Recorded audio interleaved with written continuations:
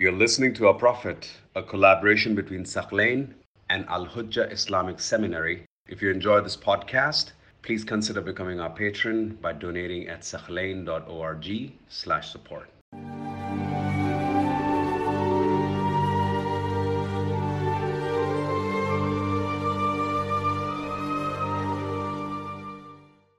We continue our examination in analyzing the events that led to the very important event of Hudaybiyah.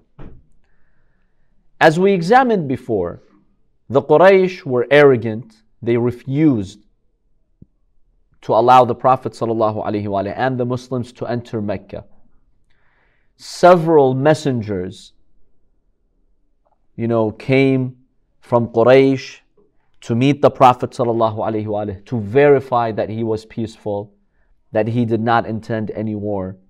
And these messengers went back to Quraysh. They confirmed to them that this man does not want war with us. He just has come for pilgrimage with his companions. Yet, the Quraysh continued their arrogant position, and they vehemently refused to allow the Prophet ﷺ and the Muslims to enter Mecca. Now the Prophet wanted to delegitimize their concerns and fears that he has not come peacefully. They accused him that you have not come peacefully. The Prophet wanted to ease their concerns and to show that their concerns are not legitimate. So he sends a man by the name of Quraysh ibn Umayyah as a messenger to Quraysh. Previously, the Quraysh had sent messengers to meet the Prophet. This time, what does the Prophet do? He sends messengers from his behalf to go to Quraysh to assure them that we are not here to fight. So the Prophet sends Quraysh, son of Umayyah. And the Prophet gave him one of his own camels. The Prophet had a number of camels. He said, go on my camel. Why would the Prophet send his messenger on his own camel? What's the wisdom behind that? So that way they see that he's not using his camel to fight anybody. The Prophet trusts him. Yeah, so the Prophet trusts him. He is my messenger. When you see him entering Mecca on the camel of the Prophet, he doesn't need to convince them that the Prophet sent him. Just by seeing him sitting on the Prophet's camel, they automatically knew that the Prophet had sent him. So it was a quick way to earn their trust that this man, Quraysh, is acting on behalf of the Prophet. And also to show that the Prophet has not come to fight. So this would not leave any room for them to doubt and speculate. It also showed them that the Prophet was sincere.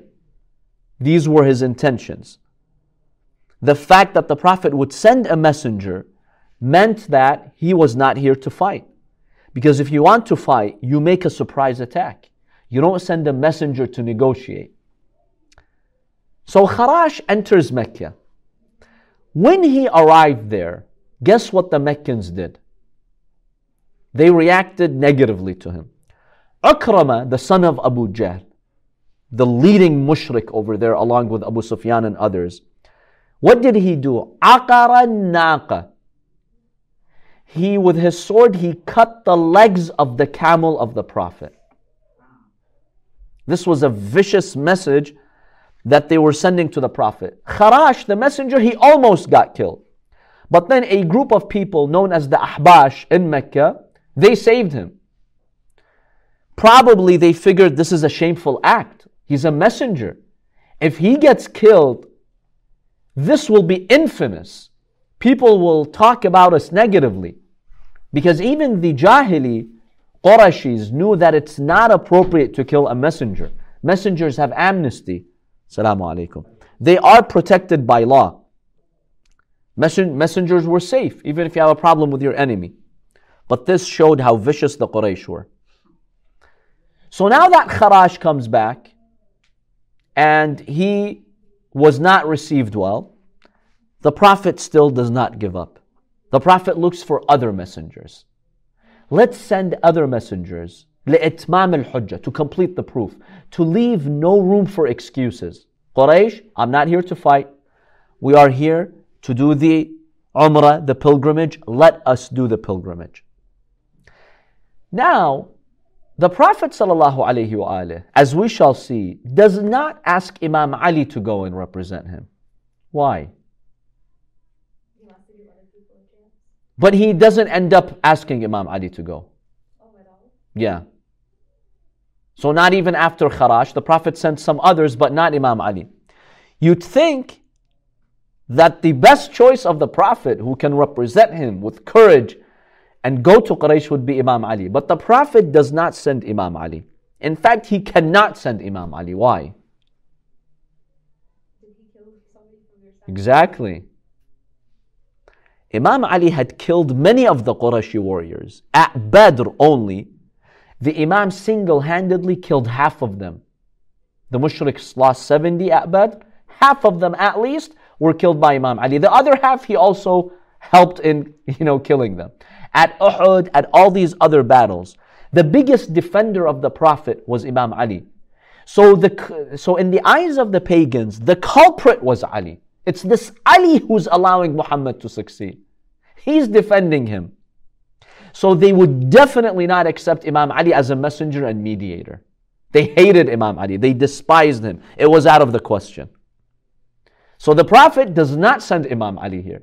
Because the point here is to mediate with the Quraysh. To have someone speak to them and convince them. Imam Ali would not be acceptable by them. You needed someone else for this task. They would not accept Imam Ali alayhi salam. This shows their hatred. But it shows their hatred for the Prophet too. Because Imam Ali never acted on his own. It was always by the Prophet's guidance.